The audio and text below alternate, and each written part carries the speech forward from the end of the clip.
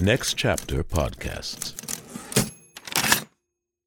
With Lucky Land Slots, you can get lucky just about anywhere. Dearly beloved, we are gathered here today to... Has anyone seen the bride and groom? Sorry, we're here. We were getting lucky in the limo and we lost track of time. No, Lucky Land Casino, with cash prizes that add up quicker than a guest registry. In that case, I pronounce you lucky. Play for free at LuckyLandSlots.com. Daily bonuses are waiting. No purchase necessary. Void where prohibited by law. 18+. Terms and conditions apply. See website for details. Ooh, pardon me, Kurt Cobain. Could you give me a noise explosion to start your follow-up record to one of the biggest albums ever made?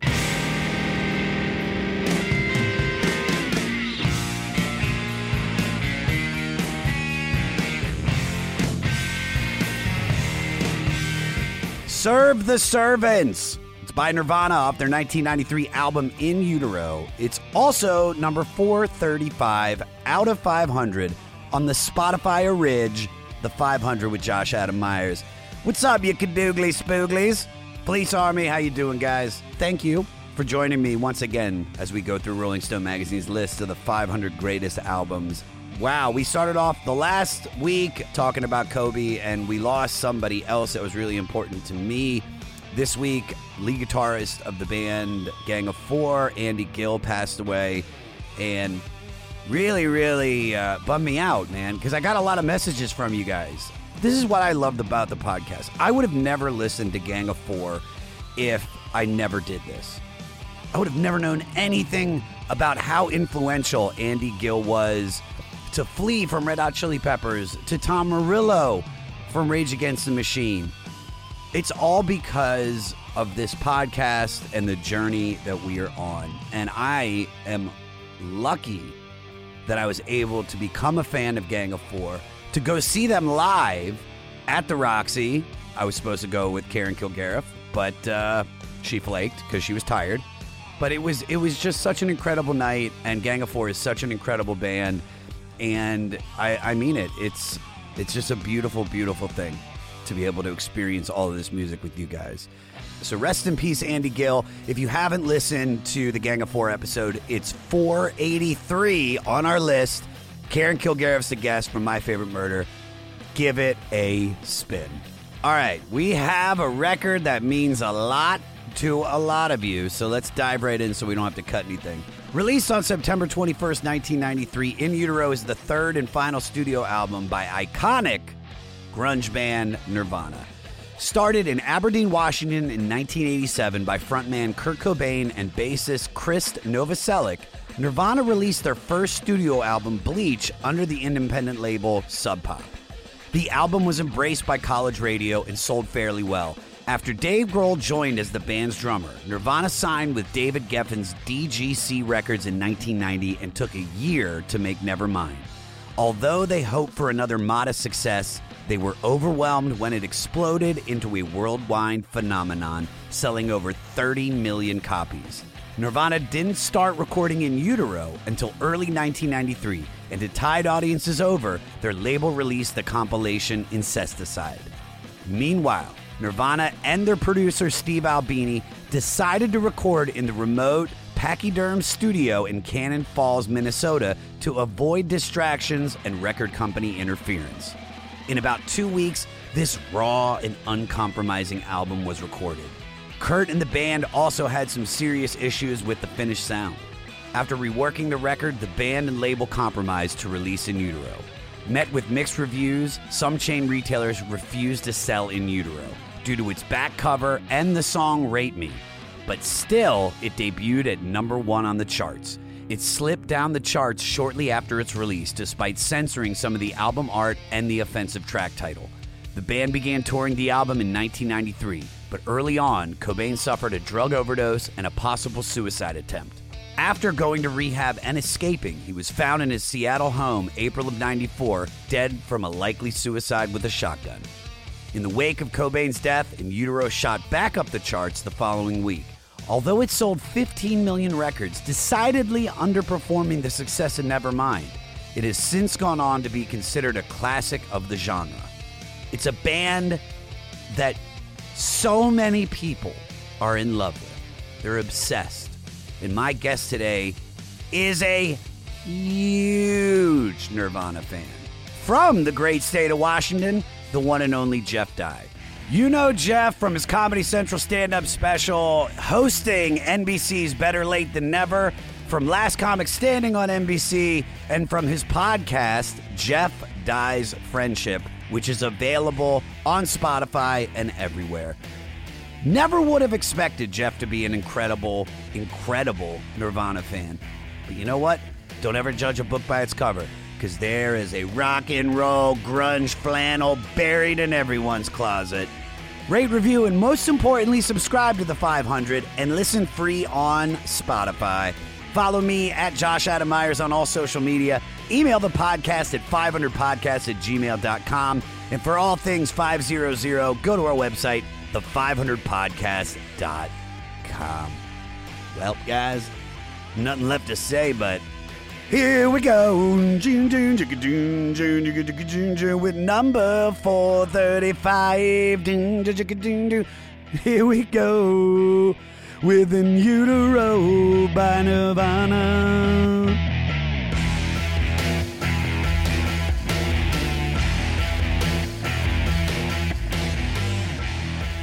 Jeff Dye.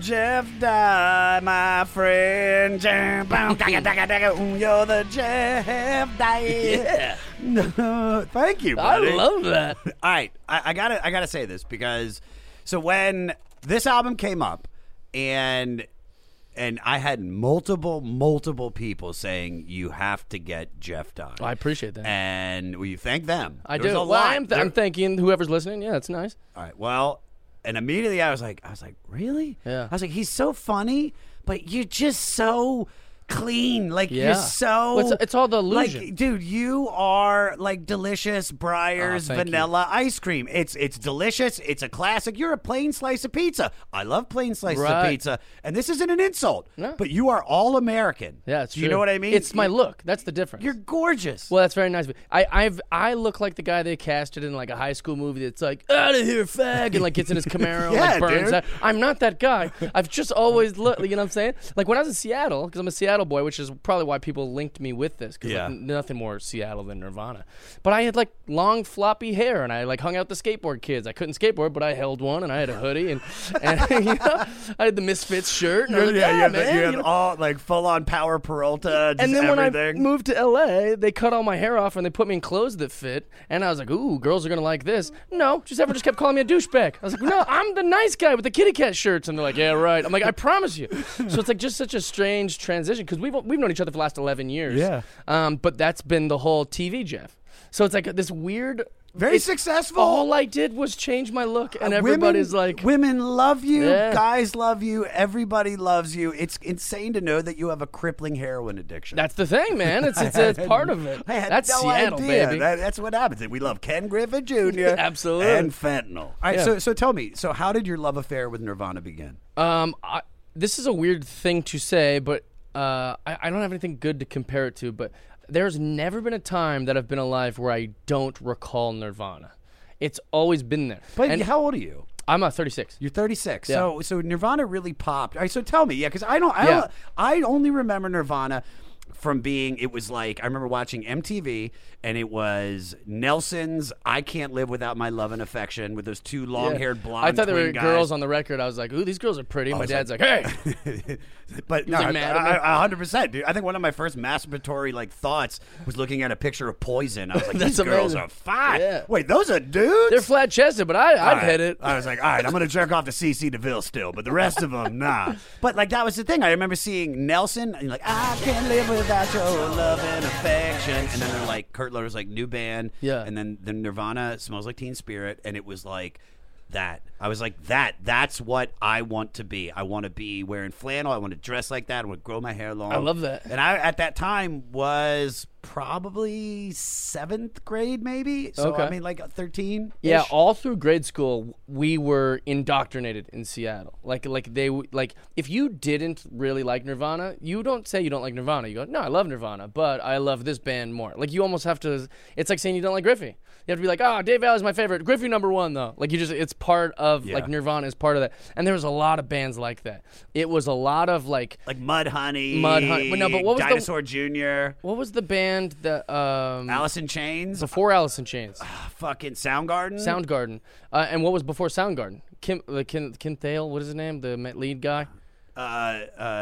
Noise Market. I don't Gosh, know. I'm What's the trying to opposite remember. of Soundgarden? I was trying to think. There was all these bands that a lot of the young people in my grade or like in my age group where they wanted to be the ones that like, oh, this is something I like. I've discovered it. It's mine. You like the big ones, but I like this. Yeah. Do you know what I'm saying? And there was a ton of those kind of bands. Pearl Jam was big. They're from Chicago, but they were like considered a Seattle band, and then Nirvana was considered like a Seattle band. But anyways, there's all these other ones that my dad would be like, listen to this, and I was like, I don't even know if I like this, but if I tell the kids at school, it'll be like my thing, you know? But Nirvana was always like the #1, and in fact, I remember being really young, they would sneak up to Seattle, and there was this big myth and almost this rumor like, well, you know those rock and roll shows, they'll let anyone in. Like, they don't check IDs or nothing. If you just saw this big like skater gang of kids, we're like, we're gonna go in there, we're gonna try and get in. No one even knew where it was, and we're like walking around and like late at night, we're like looking and like think this is it, and it's like what? So we never got to see them or do anything, but like we all tried. Yeah, we're just too young. And they're not gonna let fucking 5th graders. So tell me about like so Nirvana's engraved into you, but so like why did you connect with them so much? Is it just the Seattle thing, or well, one, the music's phenomenal. Two, it had this element of like self-loathing. It kind of had this like sound of like no one gets me. And I think every teenager can identify with that, and every preteen can kind of identify with that. Even if they're just feeling sorry for themselves or feeling mopey, you still have this feeling of like, yeah, man, mom and dad doesn't understand me. These teachers don't understand me. Truth is, I just had a lot of learning disabilities, and I wasn't trying real good. And my parents probably wanted to hang out with me, and I was like, you're embarrassing. But you manifest that in a different way, and you're like, yeah, no one understands. Only the kids at school get me. And it's like the kids at school know nothing about me. I'm cursing and just dressing like them and trying to find a group to fit in. Sure. But I think that Nirvana spoke to that. Yeah. That's what Nirvana felt like. That's what I felt, at least. No, I get it completely. All right, so let's dive into what our record is. Our album is number 435 out of 500. It's the third and final studio album, In Utero, by Nirvana, released on September 21st, 1993. So, for me, I'm trying to remember where I was in 1993 around this time, because I really didn't, never mind connected, but I was more of a Stone Temple Pilots fan. Love Stone Temple Pilots. Love them. Yeah, they're that great. was the band that really made me, like, it took me from hair metal into grunge, because I was so hair metal. I was so Motley Crue. Really? Oh, my God. We felt like that was our dad's music. Really? Yeah, we would. I'm only 5 years older than you. I know, but we didn't have like that rock and roll spirit. Like, we're just kind of like, no, this is ours. That's for Dad. 3 Dog Night. Well, when I was like, I remember when I was like 7 years old. That's the first time I heard Guns N' Roses, and that was when I was like obsessed with them. And there was just any band, whether it was like Firehouse or White Lion.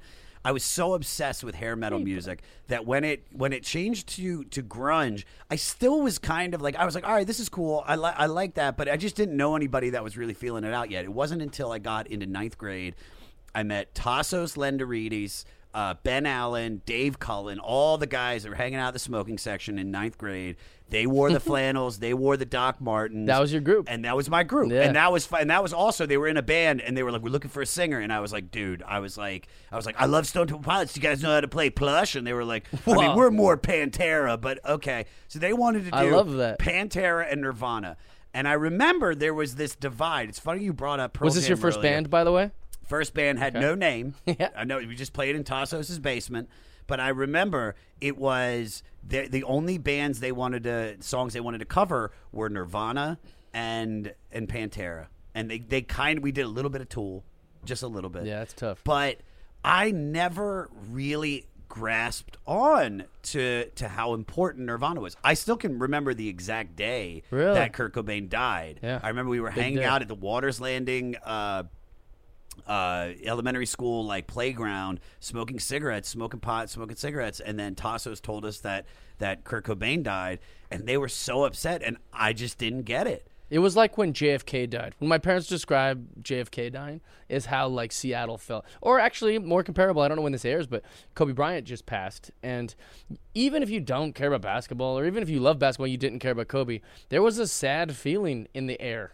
Like, it felt like the real mayor, elected by the people, had died. Like, I know girls that don't know anything about basketball, but you could just feel this kind of weight on the city, and that's what it felt like when Kurt died, for sure. So tell me about where you were in September 21st, 1993. Like, what's going on when you first hear this record? Like, tell me what's going on in your life. I'm in school. I remember there was the coolest kid in our school was a guy named Anthony Medina, who's passed since. A really, really, really cool kid. And anything Anthony did was what the group did. He was the Joe Rogan of our comedy scene back then, you know what I'm saying? So, like, we didn't do a lot of thinking for ourselves. We just go, Anthony likes Jordan, so I like Jordan. Sure. Anthony likes Tool, we love Tool. I mean, like, whatever Anthony bought, we bought. I mean, he had more money. His family's rich, and we were all poor. But whatever he liked, we liked. And so what he would do is he was able to get these CDs, some tapes, but mostly CDs because he was rich. And he would put them on for us. And it was Green Day, Dookie. It was like, all these like Offspring, this kind of stuff. He liked Tool more than we did. That was one thing that we kind of didn't connect on, or that we didn't follow his suit. But one of the albums he put on was this exact album, and I can remember the exact day I heard it. We're in his giant house, which is really to us just a 2-story house because we're poor. We lived in a small house. So we were like, oh, we're in his like mansion, and he puts this album on. They have a deck? Yeah, I couldn't believe it. I was like, whoa, they could park the car anywhere. They don't have to like look for street parking. So he puts in he puts the CD in, and the first song is called Serve the Servants, and it is the only time I heard an album start. Sometimes they would start with like funny things or like a little dialogue, or sometimes it would like kind of bring you in, or it would be like whatever. This was the first album I had heard where it just started with chaos. Like, the song just starts with them going hard. Like, it's not like like when you do stand-up, you're like, hey, how's it going? My name's Jeff Dye. Or like, hey, what a good-looking crowd. Give it up for the rest. Like, you even kind of ease them in. It'd be like you just going out there and just hammering with some crazy impression, or you like yelling or something. And I just remember being kind of asking myself, do I like this? And then after like 3 seconds, this tug of war in my heart and mind going, no, I love this. This is like speaks to like what's happening inside me. So I remember just immediately falling in love with the album. Not to mention the cover has like a very interesting look. So I'm kind of staring at that as I'm listening to this first track. And the cover is, it's like a science. It's an angel. That's being dissected, I assume. Yeah, and we're like, why is her boobs full of, like, we were like asking all these questions to each other. We're like, is that what breast implants look like? And it's like, no, that's fat. I was like, yeah, right, Mike. You don't know what you're talking about. But like we were just enamored by this album, and Nirvana just already was so big in our heads that this was the album for us. With the Lucky Land Slots, you can get lucky just about anywhere. This is your captain speaking. We've got clear runway and the weather's fine, but we're just going to circle up here a while and get lucky. No, nothing like that. It's just these cash prizes add up quick. So I suggest you sit back, keep your tray table upright, and start getting lucky. Play for free at LuckyLandSlots.com. Are you feeling lucky? No purchase necessary. Void where prohibited by law. 18+ terms and conditions apply. See website for details. Hey, this is Scott from Fly on the Call. Each week I speak to a different musician, whether they're in an established band like Silverstein or the Wonder Years, or a band on the rise like Spanish Love Songs, Origami Angel, or Meet Me at the Altar. We discuss music and lyrics, the successes and challenges of being in a band, and more, as we get to the core of each artist. The show features musicians of diverse genres and backgrounds, so there's always a chance I'll be talking to your new favorite band. Listen and subscribe at soundtalentmedia.com. Here are my thoughts about this record, though. So whereas Nevermind is a perfect album that has changed the face of music, and I think it's in like the top 20 on this list. Wow. I think this is a good album. Now I gotta like open it up a little bit because I don't just want to say it's just like I'm not blowing it off. I enjoy every song on this record, but I don't feel like I don't want to say it's great because I think there is kind of like an anger behind this record. Sure. Like behind all the writing. Like I feel like Kurt wrote this album as almost a fuck you to the mass audience that jumped on their bandwagon after Nevermind. And that's why I don't think it's anything like Nevermind, because whereas Nevermind was just made by three guys just who have getting a little bit of like, they're getting some attention in Seattle. Making art. And they're making art and they love each other. And, you know, who knows if there's drug use still involved? There probably is. Sure. But I think there's like a sadness and an anger behind every song on this record. And I don't know what it's focused at. And that's, you know, because you're reading the lyrics in this, you're like, all right, so is he mad at the media? Is he mad at the fans and the bandwagoners? Is he mad at his drug use and his feelings of pain? Like, who knows? It's not really fully explained, because I have so many different songs. You could pull everything I just said. Yeah. You could pull out of that. Now, I'm not saying it's bad. I just think that, you know, it's the exact opposite of Nevermind. I have two thoughts on that. Go ahead. One, I like every track on this album, and I think it's great. But I think it's because I'm not thinking about the song as much as just like my link to it. I can put it on. It's kind of like when, like, there's actually like Christian music that I have like in my iPod from like the old days, and when it comes on, I know it's a bad song. That's why we pray. Pray. That's like why we PODs pray. on, like satellite. You're like, no, and it's garbage. But like to me, it's got this familiarity.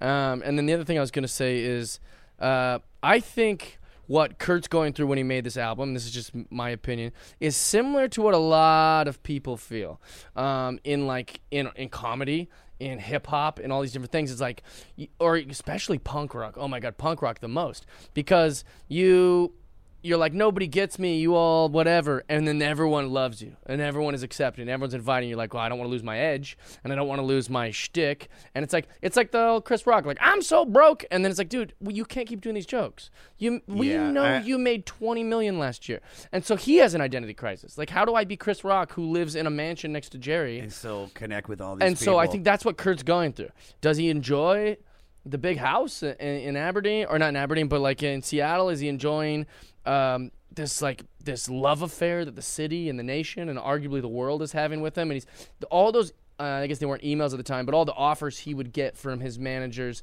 must have quadrupled. Hey, how about $50,000 to come do this festival you weren't invited to last year? I mean, it's like this, like, he wants that. He's wanted that for so long, but now he's almost mad at himself. So the drugs and the self-loathing and all that stuff kind of like absorbs. He doesn't even know who he's mad at. He's you know, that's what I think. Well, I think that actually is a perfect segue into the first song, which you already commented on, about the. It's just this is how they're starting the record. Serve the servants. Peter, play the intro.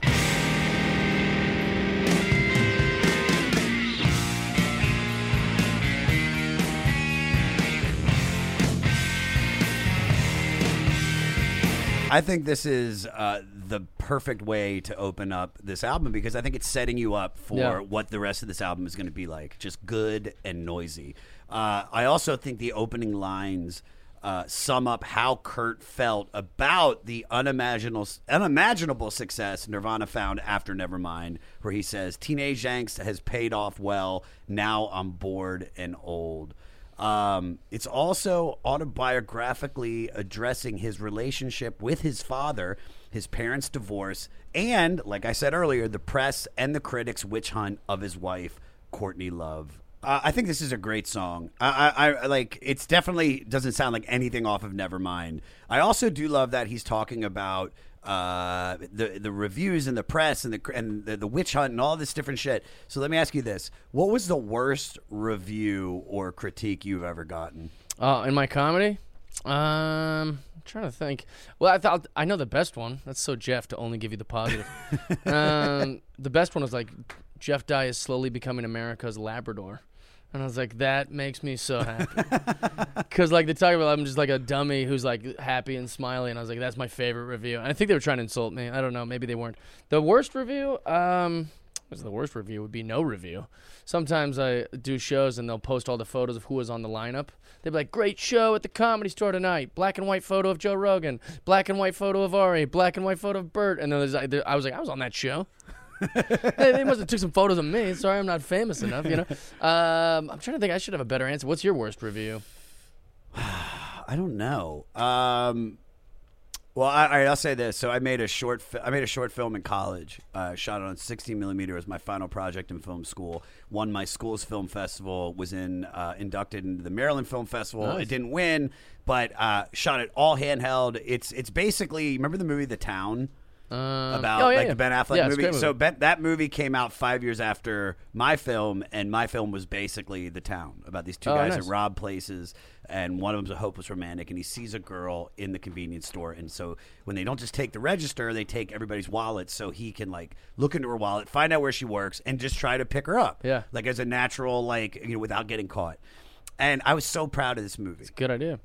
And I remember I moved out to Los Angeles, and my cousin, who lived right up the street from me, was friends with like crazy hip actor dudes, like the Johnny Depps of, you know, like Jason Momoa is one of them. Wow. Yeah, so Aquaman. So give you an idea, the way he dresses, everybody dressed like a Mumford & Son. Yeah, everyone looks like Cam Newton. Yes, dude. Everybody was fucking cool as Every fuck. girl in LA dresses like Cam Newton too. It's intimidating. And I was so proud of this film, and I tell him about it because I just won this, you know, they got into the Maryland Film Festival right before I moved out there, and I was like, I want to show you guys this because I'm an actor, I'm a director, I do all this shit too, and I show them the movie. And I remember they don't laugh, they don't make any noise. The movie's 22 minutes long, and the movie ends. And I remember, I'm not going to name names, but one of the actors just looks at me. This guy does shit. He's working all the time now. And he looks at me, he goes, yeah, man, that was terrible. Oh, no. And I'm like, really? He goes, yeah, dude. He's like, you can't act for shit, man. And he's just he's like, the other actors were so bad. He's like, you were all right. I mean, but dude, you need acting lessons. Oh, like, my God. Yeah, man. And it just crushed your soul. Crushed me. And so I buried my face in a bag of cocaine that night. Yeah. And got you them have all high to. and still rode their nuts like, oh my God, just please, can I borrow one of your leather wrist fucking gauntlets that you fucking wear? I love those guys now, and they're the most supportive people I ever met now. But I mean, that killed me. Yeah, it is crushing. It's hardly a review. It's just some jerk. I'm not big enough to be. I mean, dude, you could look at like my Comedy Central set on Bill Burr Presents, which is posted on Instagram. Nice. And it's like, I'm very proud of that set. And the first comment that somebody wrote was not funny. So I mean, well, those comments are tricky too. Like I always tell people, like anytime someone's doing the Tonight Show for the first time, I'm like, don't look at the comments. And they're like, I won't. And you're like, dude, you're going to, and don't. Like I'm telling you, like don't even consider it, because the internet is not for kind things. That's for garbage. Like the internet's for garbage. Yeah. That's what it is. Speaking of garbage, when my Comedy Central TV show was on the air and they posted my set from the Comedy Jam, the first comment was, he's garbage. Oh, garbage. Brutal. We're taking trash. You know trash what cheer you up? You know cheer you up? Just go to the funnest, most pure video you can find on YouTube, like of a baby laughing. You know, like a dad going bing, and then this little baby laughing, and the dad goes bong. You know, and the baby keeps laughing. Very cute video. Who could hate it? Go far enough, people will be like, that baby's a faggot. And you're like, what? So, like, of course they're not gonna. You know, it's for garbage. How did they know he's gay? How? Yeah. How? He's fucking 2 months. Yeah. Well, have you ever looked at like when you're watching porn, like porn's fine, whatever, if you're into that. But the comments, you're like, who are these monsters commenting on pornography? Like, who's going down like, she was pretty good, but I'd have hit her way hard I'd have finished on her. You're like, who are these mutants? All right, so let's move on to the next song, let's because do it. This is where I feel like the album's really starting to come together for me. Scentless Apprentice. Now, for a long time, I thought this was called Senseless Apprentice. No idea it was Scentless Apprentice until I literally sat down to read the lyrics. The lyrics are based on Patrick Susskind's 1985 historical fantasy novel, Perfume, The Story of a Murderer. And that novel explores in graphic detail how important the sense of smell is. Play my favorite part at 3:01, Peter.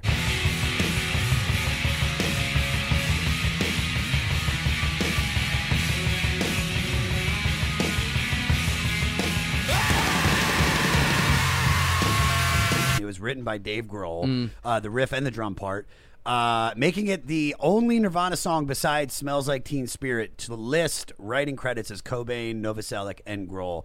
I feel like they wrote this song to test fans of Nevermind to see if they are still down for this level of distortion.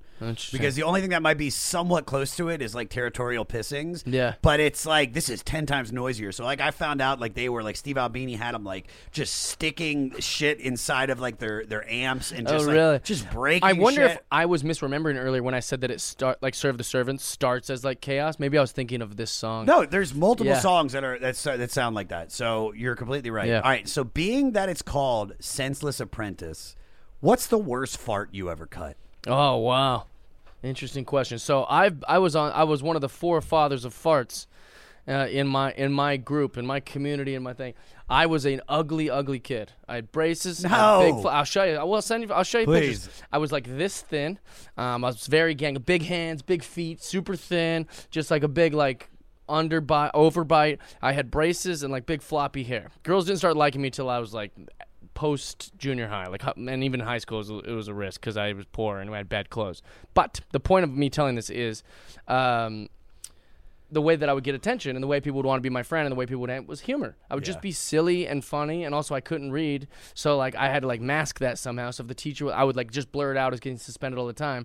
But also, the girls didn't like me anyways, so I would just rip farts off that hard chair, like in school. Oof, yeah. I would just be sitting there and I'd just like look around, like just kind of smiling. And I'd go, boom! I just blast one, and all the girls are like, ugh. All the dudes are just like, that guy's a legend. That guy doesn't care at all. He just farted in class, and it would become like this like whisper. I was like, dude, I didn't say anything. I didn't come up with anything clever. I just ripped ones off those hard chairs, and everyone's like, that's the funniest guy at our school. That's the best. Yeah. Dude. So, but they never smelled bad. I guess I didn't eat a lot. I'm kind of a bird. My most man, I'll never forget this fart. Me and my sister and my dad and that's my a great mom. sentence. Me, my sister, my dad, and my mom. We went to the Van Gogh exhibit. Was traveling around America. It came from Amsterdam into the States. It was going to hit New York, D.C. So we got tickets. Went to go see it in D.C. And before we went into the National Gallery of Art, we went to El Mexicana, which is like our Mexican restaurant in Germantown. Okay. And I got a chimichanga, and I got like it had some fajitas and onions. Gas and then, fuel. Yeah, dude. Refried beans. And then we go to the museum, and like there's a line basically. So you're going. It leads you through. So you get time to look at one painting. Yeah. And then you have to move on, and then the people behind you get to look at it, and we're all because there's like maybe like 100 paintings. Yeah. And dude, me and my sister had the worst gas. Jody has the worst gas. Called ever. out. And me, we would just crop dust and then move on to the next photo, and you could just look back. Were and you guys see laughing about it? Like, did you enjoy it? We were trying to keep it in as best as we could. We wrote a song that went like this. It was like crop dusting, ba-dum, crop dusting, ba-dum, crop, and this goes on like. What age was this? 26. I Oh don't wow, know. what a great relationship though. No, I think we were probably 18, 19 maybe. Okay, that's like, hilarious. Jody was home for the summer, and I mean, just seeing people's faces as they looked at these photos, like, oh my God, this is moving me. And you're like, now you smell that El Mexicana. Chimichanga you're smelling. All right, Heart-Shaped Box. This is probably the most iconic song off of this record. Peter, play the chorus. Hey, wait, I got a little pain forever down to your prices and lies. Hey, wait. So this was the only song off of this record to reach #1 in the Billboard Modern Rock charts. I mean, to me, it's this was the one. This is the song when you think of In Utero that you think of. This is the main event. How do you feel about this one? I love the song, but I didn't know a single lyric of it. We just made sounds. Like, it was like, yeah. Wait, We just made sounds. We didn't even like think to ourselves, like, what are the words? Or like, what does it mean? We just go, all right, I know all that. Wait. And like, that's not it at all. I think he might have heroin mushmouth during the making of this record, because after I read the lyrics, you really understand that this dude is saying some deep shit and at the same time putting a bunch of nonsense words together and just telling a story. But this one details the battle of the wills inherent to a new relationship when one doesn't quite feel so strongly about another person. The first singles, it was originally titled Heart-Shaped Coffin.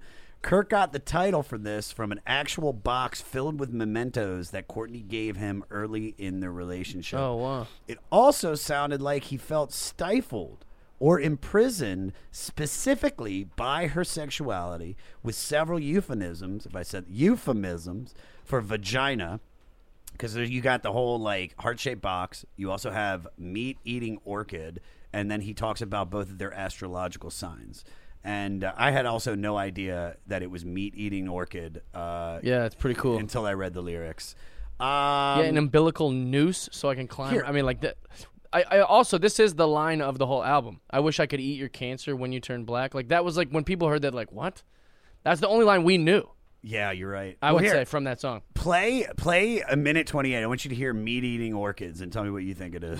Meat-eating orchids forgive no one just yet. I thought he was just saying me-DD. Me-DD orchids. When also, when you're like, I'm reading it, and it makes sense now. But there's no way I would have known that. No. There's zero chance. Also, what's a meat-eating orchid? That's phenomenal. It's a vagina. Yeah, I know. That's but what it is. It's all vagina references. But this whole it's so song. good. Obviously, he was really whipped. I hate to use that phrase. Whipped by Courtney. Yeah. When were you most whipped in a relationship? Oh, man, I'm just coming out of that, I think. Really? Yeah, for sure. You had a girlfriend? No, well, off and on. Yeah, I had an off and on girlfriend for a long time. Like, I was obsessed with her, but I was also not... I wasn't the best. I don't know. I just didn't want to do it. I would be back and forth. So we would get back together, and then I'd just be like, I can't do this. It's too much. So I'd take a lot of the blame. I'll take most of the blame. She likes to take none of the blame. She should take a little bit. How did you let her whip you? I was just like, she was so fun to be around. And then I would just I would compromise anything just like kind of be around her. But then when she finally would be like, okay, I'm yours, I'd be like, oh, no. Yeah, I've done that before. Yeah, I did it for a long time to the same woman, which is just like goodbye trust, goodbye. Yeah. And she's like, all right, I forgave it, but you can't. Yeah. You're just like, is he gonna leave again? You're just gonna leave again? You're just gonna. So it's like I broke her, but also like I was whipped for sure, because I even to this day, like someone will be like, have you ever been in love? I'm like, like I'll be on a date, I'll start like gushing about it. That's not a good look. Yeah, that's pretty whipped. That is whipped. If it's been, it's been over. Dude, There's like new women, and I'm going, hey, let me tell you about Kim. Hey, Peter, I don't know if we should really finish this interview. I didn't realize Jeff was such a pussy. Yeah, exactly. Jesus Well, it's one Christ. woman my entire life. She was like the one, I feel like. Wait, if I don't believe in the one. But I think if they're in my story, she would have been like that my Jenny to my Forrest Gump. Oh, dude. But she treated me like shit, too. She's not off the hook. You know what? Fuck Jenny. Yeah, that's Seriously, what I say. You got a She's dog. villain. You're a good-looking guy. Yeah, I'm happy. You got money now after Yeah. being so broke. Yeah. Do you have a deck?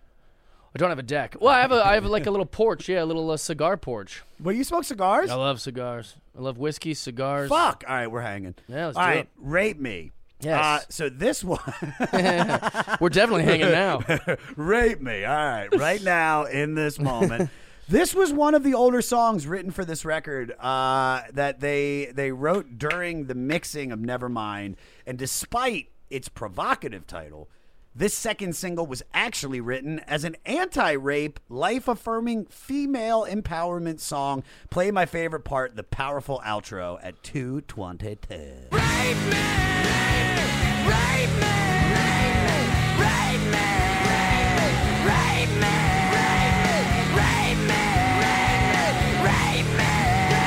It's quite a message. I mean, it's quite, yes, but honestly. How's it empowering?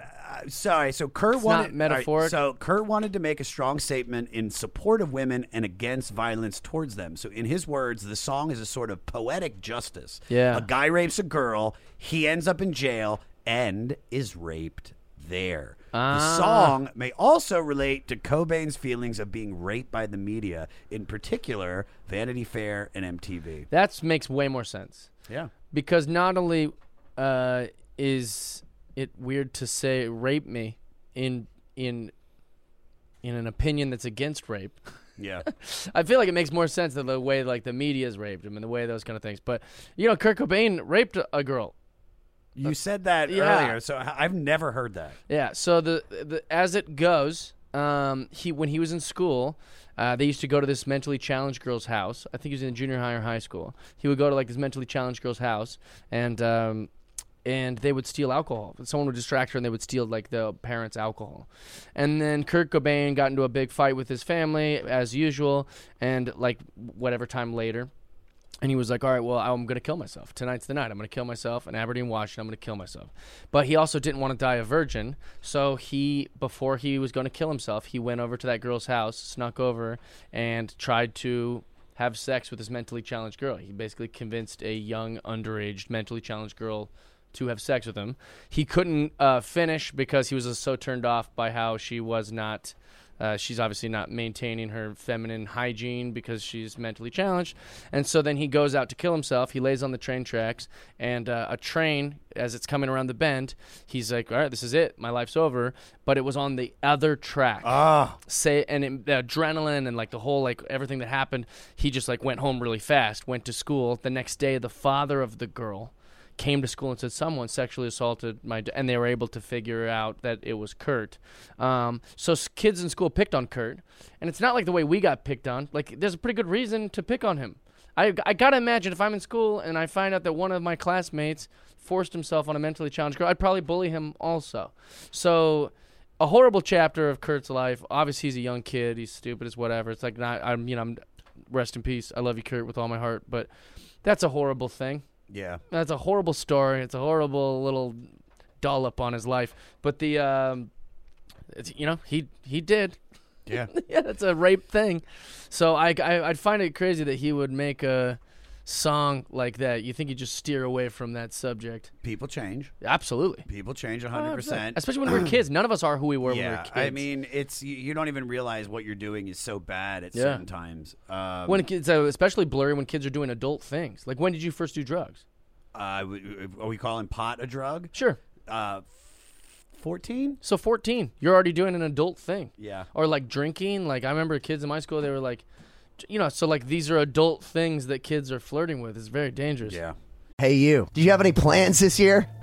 How's that going? Did you get 2020'd? Well, welcome to a brand new podcast called 2020'd, where myself, Benny Goodman, and my good friends Corey Pazin and Siobhan Cronin from the band Lost Symphony also got 2020'd. And since the world ended this year, we decided why not just check in with some of our friends in the music industry and see how everyone's doing. We're going to get a candid look at life on and off the stage, as well as the mindset of some of the most successful people in the entertainment industry. New episodes drop every Sunday and Wednesday at 9 p.m. Eastern. And you can listen at 2020-d.com, soundtalentmedia.com, or on your favorite podcast app. What's up, everybody? I am Finn McKenty, host of the Punk Rock NBA podcast, part of the Sound Talent Media Podcast Network. My podcast is all about doing what you love for a living, and every week I sit down and talk to people who have done exactly that. For example, musicians like Tommy from Between the Buried and Me, Matt from Periphery, Lil Lotus and Shinigami, among many others, photographers, artists, designers, YouTubers like Glenn Fricker and Sarah Dici, and I unpack exactly how they got to where they are today with the goal of helping you do the same. So if that sounds cool, you can listen and subscribe at soundtalentmedia.com, and I'll see you there. All right, well, the next song is just as dangerous. Frances Farmer will have her revenge on Seattle. Probably my favorite song on the album. Play the first verse. Yes, I'm relieving, now that you're leaving, soon as you get paid. Powerful. Yeah, just I love powerful. that. My favorite part of the whole song is the line, I miss the comfort in being sad, which I had no idea was what the chorus was, just like you, because of Mushmouth Kurt. Kurt was obsessed with troubled actress Frances Farmer since reading David Arnold's 1978 fictionalized biography, Shadowland, Search for Frances Farmer while in high school. She was persecuted by the media due to her increasingly erratic behavior, and she was later diagnosed with paranoid schizophrenia. You know what? I think this song, if that's what she had to deal with, what I love about this song so much is that it and I think Nirvana is just the king of this, how they can go from quiet soft to fucking hard and just intense. The next one is Dumb. Yes. Which was written in 1990 and loosely references using drugs while also being about conformity and quality of life. Now, Kurt said, that's just about people who are easily amused, people who not only aren't capable of progressing their intelligence, but are totally happy watching 10 hours of television and really enjoying it. And he's like, I've met a lot of dumb people. They have a shitty job. They may be totally lonely. They don't have a girlfriend. They don't have much of a social life. And yet, for some reason, they're happy. Right.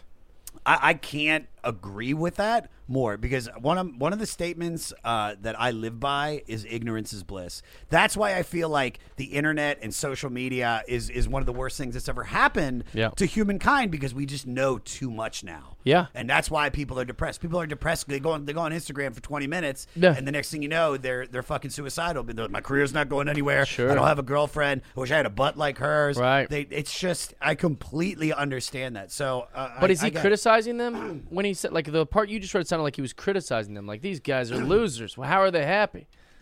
But I don't think it's a critique. Listen, I think it's a critique, but I don't think it's a diss. Okay. When they're probably happier than he is. That's what I'm saying. Because I have my next album that's coming out soon on 800 Pound Gorilla. Fuck yeah. It's called Dumb is Gooder.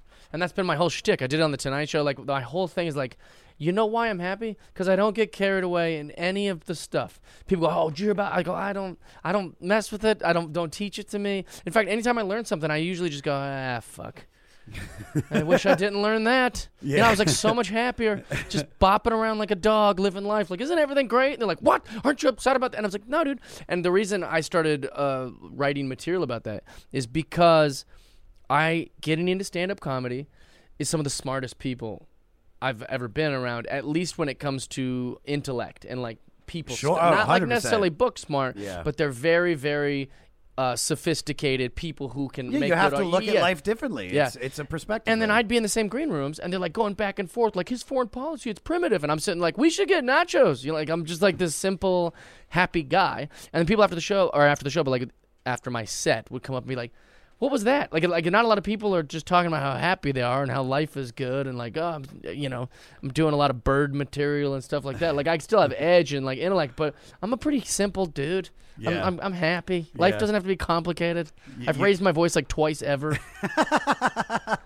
What'd you But raise your voice at? this song is Kim. Okay, fuck Yeah, and then once I was like yelling at a friend on the phone, and I'd call and I was like, that wasn't like me. I've only done that twice.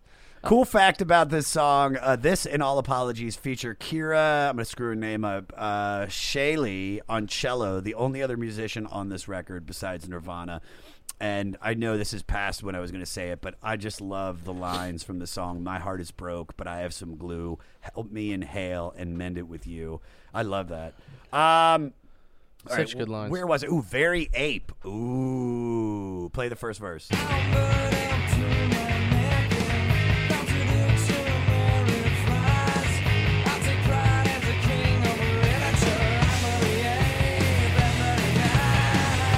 I'm happy to be here, but I wish you guys would have got Dave Grohl for this. He might be the only... So I hate it when people say, I don't care about celebrities, or like, oh, I never get starstruck. I get starstruck pretty often. Like, I'm always like, what?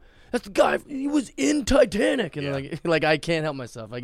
But I saw Dave Grohl at Fox Sports. Yeah.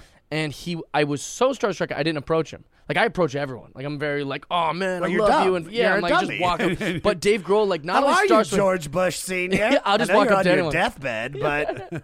I would go up to anyone. I went up to Toby Maguire, like, my first day in Los Angeles. Like, I was with Adam Ray. We're eating, like, this little chicken place. And he was there holding his daughter. And I just go, what's up, man? And he was like... He like didn't understand, like, why would this guy just say, what's up, man? Everyone else is being respectful and ignoring me. And I just was like, hey, like he was like my friend. But Dave Grohl starstruck me and he froze me. Like I was like, I don't know. Should we? Can we? He seems super approachable. Were you on the show? No, so Terry Bradshaw every Sunday. So I was in this like little, it's kind of like a green room, but they have like open food and stuff. So everyone's like kind of socializing. It wouldn't have been...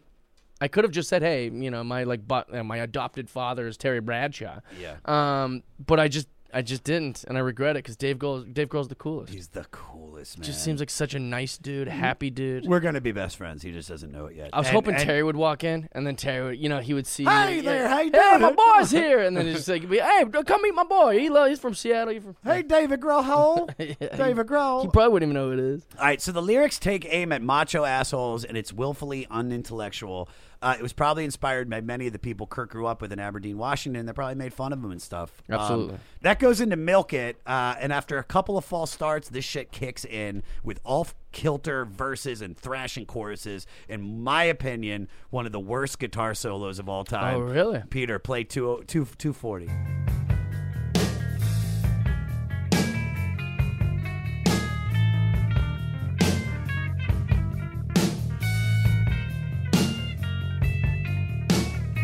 I mean, it sounds like when you're in your garage, kind of like just trying to figure something out. Like trying to play it just sounds like they are dicking around and rummaging. This through. is heroin. Yeah. This is heroin. Oh yeah. This song, "Milk It," is heroin because everything about it. It's just even the lyrics. So they're all mumbled, and then he screams lyrics, and then for so long I had no idea what he says when he screams, but he says "doll steak."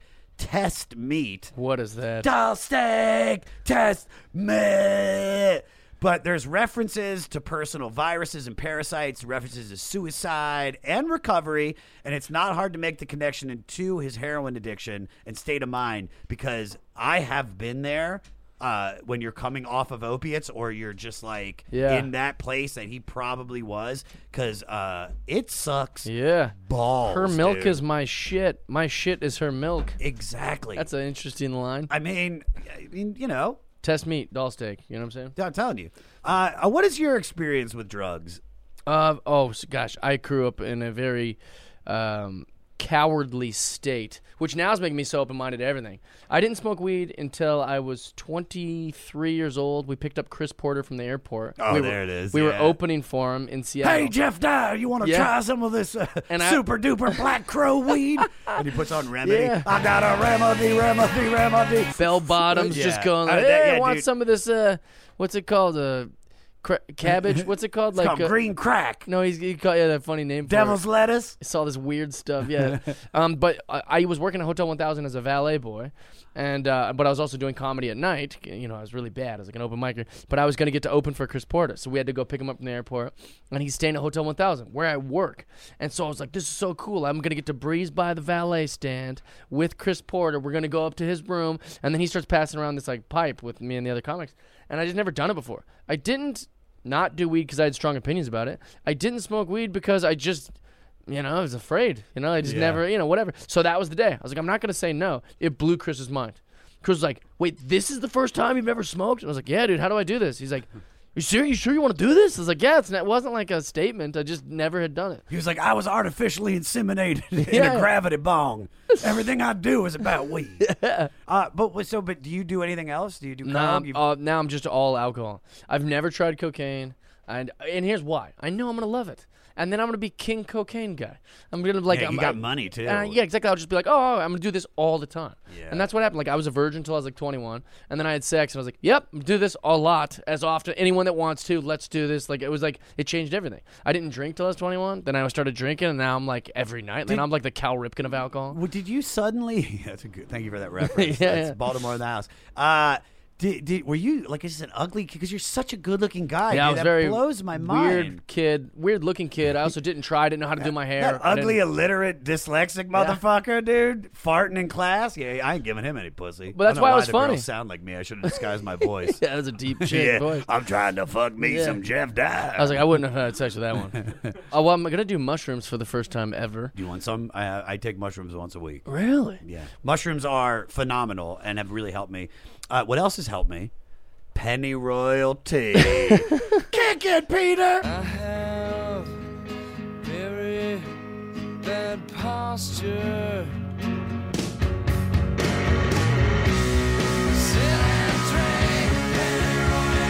If I could be completely honest, I don't like this version of it. The version of Penny Royalty that I like is MTV Unplugged. I think that's beautiful. I think just him and the guitar. I don't really feel like the song needs distortion. I think this is a ballad of just, it needs to be a ballad.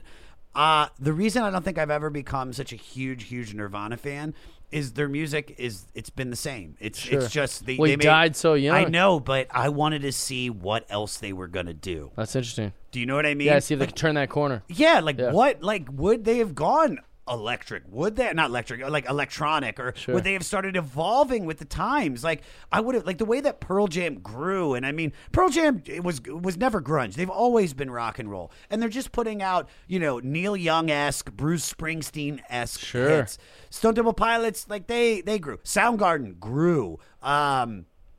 and those are like Alice in Chains, same thing. They never really got a chance to really evolve. But Nirvana, I just feel like their 2 albums, the 3 studio albums, all kind of sound the same. This is just a little bit more distortion. What do you think an old Kurt Cobain would be like? Exactly, man. I would have loved, because look at what Dave did. Look at Ice-T. Like a young Ice-T. If Ice-T would have died at 27, and people were like, if he was still alive, he'd be doing like these crime acting television shows where he plays a cop, you'd be like, bullshit. I know. But it's like, what would Kurt be? But all right, so cool things about this song. This was the 3rd single issued in April of 1994, but it was recalled and destroyed because Kurt died that month. So the same month they were going to release this as a single, they pulled it off the shelf. And this song dates back to 1990. It was actually debuted at the same 1991 show where they played for the first time Smells Like Teen Spirit. So this song has a real history. It was written in an Olympia, Washington apartment he shared with drummer Dave Grohl. And he said, Dave and I were screwing around on a 4-track, and I wrote that song in about 30 seconds. I sat down for like an hour and a half, or half an hour, and wrote the lyrics, and then we recorded it. And This is what Kurt said about the song after it was released. He didn't like it. That's what it says. He didn't like the version that they released. Interesting. He goes, I think there are a few songs on In Utero that could have been cleaned up a little bit more. Definitely Pennyroyal Tea. That was not recorded right. There's something wrong with that. That should have been recorded like Nevermind, because I know that's a strong song. He knew it was a hit single. I just don't know if this is a hit single. I think that God, I feel like I'm such a dick saying this, but I just think that the acoustic version is 10 times better than this one. What is Pennyroyal Tea? Is it a brand? Got it right here. It's a notorious herbal abortive, but the song is also about Kurt's depression and chronic stomach pain problems, because he dealt with that. Right. Like he was in a lot of pain. He weighed like nothing, by the way. That's why he wore like 19 layers. Yeah. Like, he weighed nothing. What else is so gross in Seattle all the time that like everyone was wearing like sweaters on sweaters? Yeah. He kind of made it like a fashionable thing. So as Kurt said, it's a cleansing theme where I'm trying to get all my bad, evil spirits out of me, and drinking Pennyroyal Tea would cleanse that away. And there's also the mention of a Leonard Cohen afterworld in the light of Kurt's suicide. Inspired regret in Canadian singer-songwriter who said, I'm sorry I couldn't have spoken to the young man. So, which is great because he's like, oh, God, that was just a song. Yeah. I could have told him that it was just a song and that there's not an afterlife like in that track. Yeah. Poor Kurt. Hey, this is Mike Wiebe, and I'm the singer in a band called the Riverboat Gamblers. And I'm Zach Blair. I play guitar in a band called Rise Against. Mike and I also have a band called the Draculas, and we also have this great, amazing new podcast called Zach and Mike Make 3. Yeah, each week we're going to ask ourselves and we're going to ask our guests what 3 favorite things they are into at that moment or in their entire lives. And then we're either going to agree with them or we're going to make fun of them. And you're going to listen to it and you're going to like it, or we will make fun of you. How about that? I just flipped it on you, the person listening to this right now. But we're going to do it every week here on the Sound Talent Network. Once again, it's called Zach and Mike Make 3. Yeah. What do you regret? That's a good question. I've been pretty reckless with friendships and female romantic relationships, which at the time I didn't think I was doing anything wrong, but like in hindsight I was like, man, I could have been a little more thoughtful. I think when I was I grew up, like I said, without a lot of money, and then God, you won't shut up about it. I It's know, like the 9th time you've said that. Oh well, sorry. I don't know why I keep saying it, but I was starting to say that, like, I was even homeless, like, for a little while when I first started stand-up comedy. Oh, wow. And I used lying as, like, a tool to just get things, you know? Like, I didn't think of lying as bad or good. I just thought, like, it's a tool to get me what I need. It was, like, survival. And so I justified it by saying, like, I had to. I was broke. But in hindsight, like, it's dishonesty, you know? And I was lying a lot, and I was very deceptive. And then once you lie enough and you become a liar, you learn, oh, this is a great way to navigate things. Deception is a great tool. And so I've worked on it a lot in the last like decade, and I'm very honest now with myself, is why I'm very at peace. But I think I spent a lot of my life just being a straight up liar. Yeah. What was the biggest lie you told? I'd lie about like my whereabouts to people, or I would like, even like back then I'd be like, oh, just got back from New York, I'm doing stand-up comedy out there, and they're like, oh, good for you. It's not true. Yeah. I was just trying to sound cool. I was trying to make it seem like I was more important, or that I was succeeding more than I was, or I didn't want them to know I was hooking up with some other girl, and I'd just be like, oh, I just got back from New York yesterday, and they're like, what? So I was just a liar. I spent a lot of my life being a liar. No, I get it. I get it. Yeah. All right, radio-friendly unit shifter. So this was written in 1992, and it's Kurt's reaction to Smells Like Teen Spirit's omnipresence in pop culture. After a switch to 4-month media blackout, the final title expressed the desire of the record company for another hit of Teen Spirit's magnitude. Oh, I get it. So the title is basically, it's like it's mocking the fact that the record company's like, what's that going to be? Oh, I get it. Yeah. Kurt has said the lyrics were mostly odd lines of poetry he just threw together. Play the bridge at 2:04.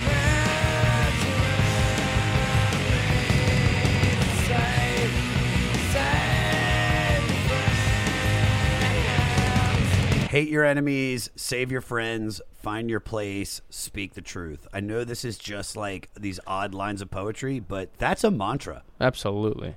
That's shit to live by. I mean, this is shit that I say. I mean, I don't say hate your enemies. I was going to say that's pretty anti-Jesus Sermon on the Mount. Yeah, I mean, of course, but I mean, this is heroin addict we're talking about. Yeah, absolutely. Save your friends is beautiful. No, but I love that. So basically, this song is about anti-fame. It's the opposite of what's fun about fame. What is your least favorite part of fame? And let me guess. Is it Terry Bradshaw? Not at all. One of my favorite parts of having any sort of notoriety. I don't think that there's any downside to having some sort of notoriety. I get certain people not liking it. I think Kurt Cobain's one of the rare celebrities who didn't like it. Amy Winehouse fits in that camp.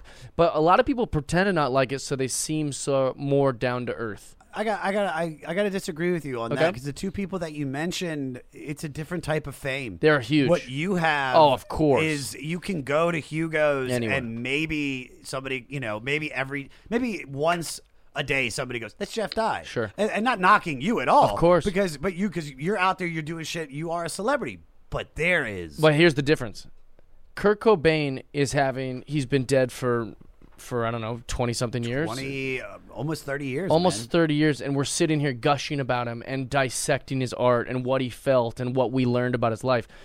I don't imagine, unless some things change in the next 30 years, that people are going to be doing that about my art. That's the change, or that's the difference. Like, sure, he can't go to Air One and buy like a smoothie if he was still alive, but we adore him and we love him, and so like we might not own the people own him. And we own him. We have a piece of him. Like, he's really affected our lives. And I think that's nothing to go roll your eyes about. Like, oh, God, I can't even go to McDonald's. Well, guess what, Kurt? You're a legend, dude. Like, and we love you. And, like, everyone, people that don't even know you mourned your death and come to your house. You know what I'm saying? When I die, people that love me are going to be sad. But they're not going to, so I think that's the difference. Yeah. And I just only see it as positive. And I think, I'm lucky where I'm at my career, when people come up to me, they're just saying, like, dude, you're great, we love you, can we get a picture or something? Same with most celebrities. It's a very nice thing. All right. We're going to skip over Tourette's. It's a short song. I do love it. Go to the big hit. And go to the This big one didn't get number one? All Apologies? Yeah. In my opinion? Yeah. Well, not opinion. Like, you said that the only thing on this no. was Heart-Shaped Box. Yeah, Heart-Shaped Box went to number one. Let me just double check Not that. Apologies. No, All Apologies did not go to number one. It's dedicated to Courtney and their daughter, Frances Bean, and it was a response to the notorious and frank 1992 Vanity Fair interview Kurt and Courtney gave that caused them to lose custody of Frances for a while. Do you remember that? Yes, because they were seen as, like, unfit parents. She admitted to, like, taking drugs while she was pregnant. And it was like a whole debacle. They're like, what did she say? It's like Mike Tyson admitting that he broke his neck right before the fight. They're like, they're like, Courtney, you said that to everyone. Yeah. As an album closer, I feel like this kind of cleanses the soul.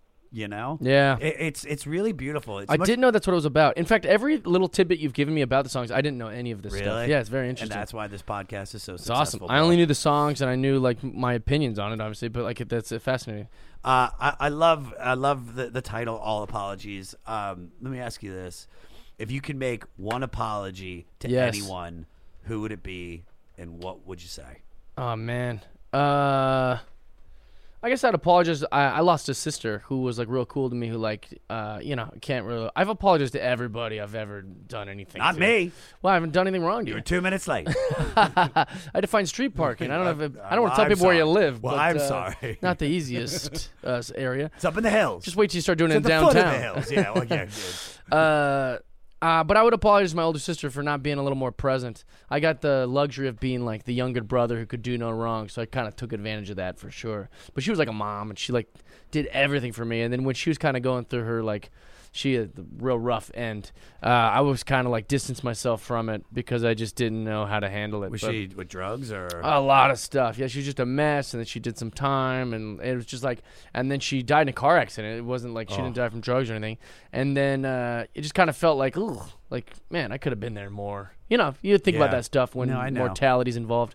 But I love her to death, and I wish I was more. I wish I was around more in the last when it got rough. Yeah. Yeah. No, I completely understand. Yeah, I feel the same way when my dad died, because I had a month where I could have been there and really he had an aneurysm in his heart, and I could have gone home and just taken time off. I was like 3 years into comedy at the most.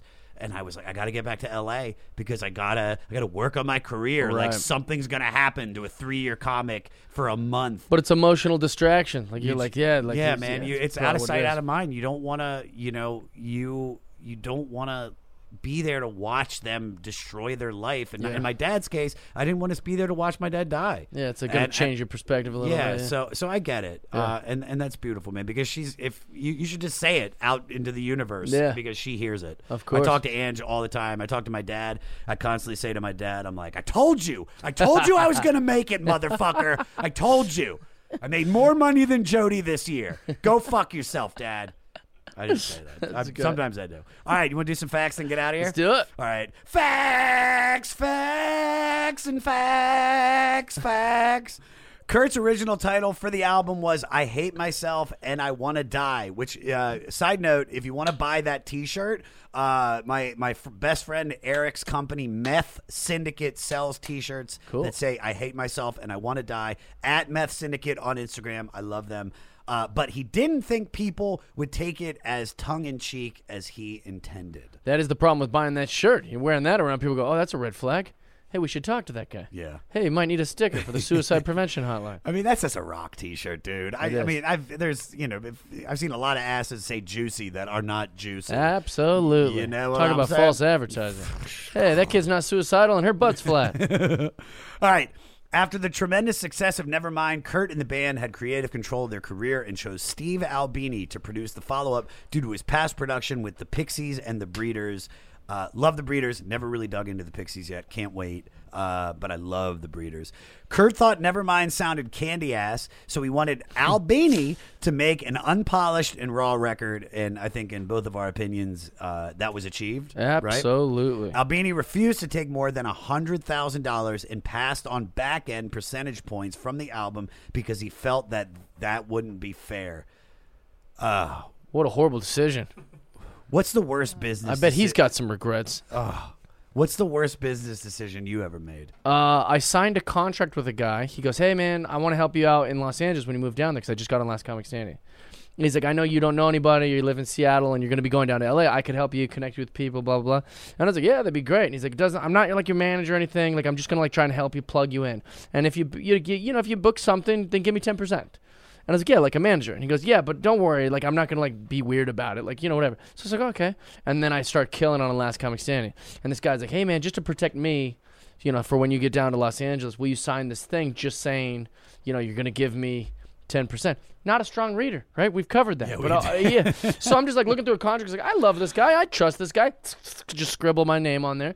And then literally I go on. I never hear from him. I go on to make a lot of money that year. I made a show with Ashton Kutcher on MTV called Numbnuts that, like, took forever to air, but it was like in the vein of kind of Jackass, which is TV money, like getting good money per episode, and then also touring and the Last Comic Standing tour. And then this dude just pops out of nowhere. It's like, I was his manager, and he owes me all these back commissions and all this other stuff, but I'd already paid those commissions to my actual manager at the time. So my biggest regret was just trusting. I had to learn a real painful lesson when I wrote that check to this guy. Oh, you had to pay a it. huge check, and you gotta tell me. I'll tell you the amount. It was about like $85,000. Oh, but that wasn't even wasn't even the amount. That's what we settled on. Oh, so we didn't have to go to court. It was more than that. And so, and you don't have a deck? I've got a nice cigar porch, man. It's really nice, you know.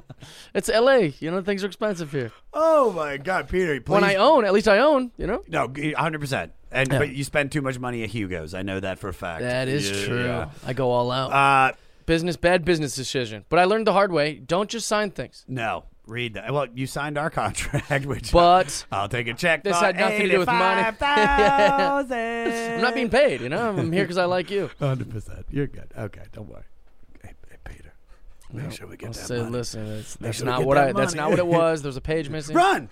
Liquor, attack! All right, and this is the final fact. While listening to the final mixes in the studio, the band celebrated by lighting their pants on fire and then putting them out with beer. Is that true? That's amazing. That's incredible. That's a party. That is a party. Lighting your actual pants on fire and then putting it out with beer? You ever do stupid shit when you're fucking My wasted? whole life. Yeah, well, not wasting this. Yeah, actually, Brant calls it Hurricane Jeff. So, like, when I'll get real drunk, because on the road, it's lonely, man. So, I'm a hurricane, too. My friend calls me Hurricane. Yeah, only when I'm super drunk. So, like, I'll drink every night. I'll be fine. They'll be like, Jeff's so happy and smiling. He loves whiskey, and he's, like, flirting with pretty much everyone, you know? Just, like, I'm very potty. I touch people, and I'm never afraid to share how I feel. So I'm always like, man, you're a great comedian. I love you, man. I really, if you ever need anything. But sometimes I'll drink too much, you know? And I'll just want to break stuff. It's not out of anger. I just love breaking stuff.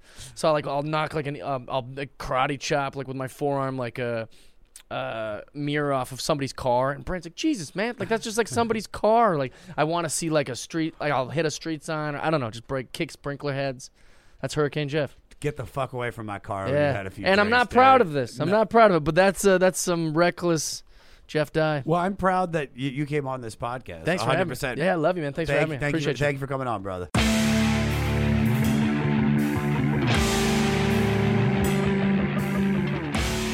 What I tell you guys, the one and only Jeff Dye. Find him on all social media at Jeff Dye. For all things Jeff Dye, go to his website, jeffdye.com, and make sure you check out his podcast, Jeff Dye's Friendship, on Spotify or anywhere you get your pods.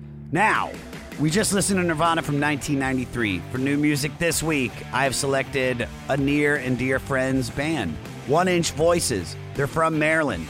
They're from the district. They're from Virginia.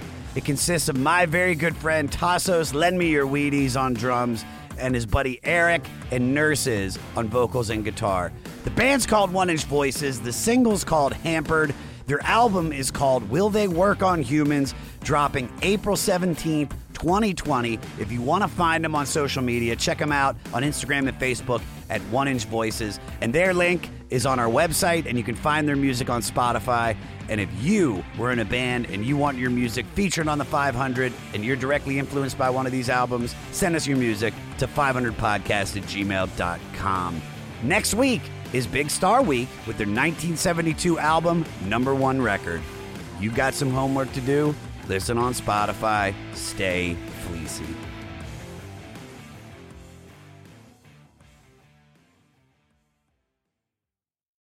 Lucky Land Casino, asking people, what's the weirdest place you've gotten lucky? Lucky? In line at the deli, I guess? Aha, in my dentist's office. More than once, actually. Do I have to say? Yes, you do. In the car before my kids' PTA meeting. Really? Yes. Excuse me, what's the weirdest place you've gotten lucky? I never win and tell. Well, there you have it. You can get lucky anywhere, playing at LuckyLandSlots.com. Play for free right now. Are you feeling lucky? No purchase necessary. Void where prohibited by law. 18+. Terms and conditions apply. See website for details. Hey, this is Chris Santos, host of Delirious Nomads, the Blacklight Media podcast, part of the Sound Talent Media Podcast Network. Delirious Nomads is a podcast about all things heavy metal, as well as breakdowns of your favorite combat sports. And me being a chef and all, we'll be riffing on some food talk every week with very special guests from across the globe. Listen and subscribe at soundtalentmedia.com. Next Chapter Podcasts.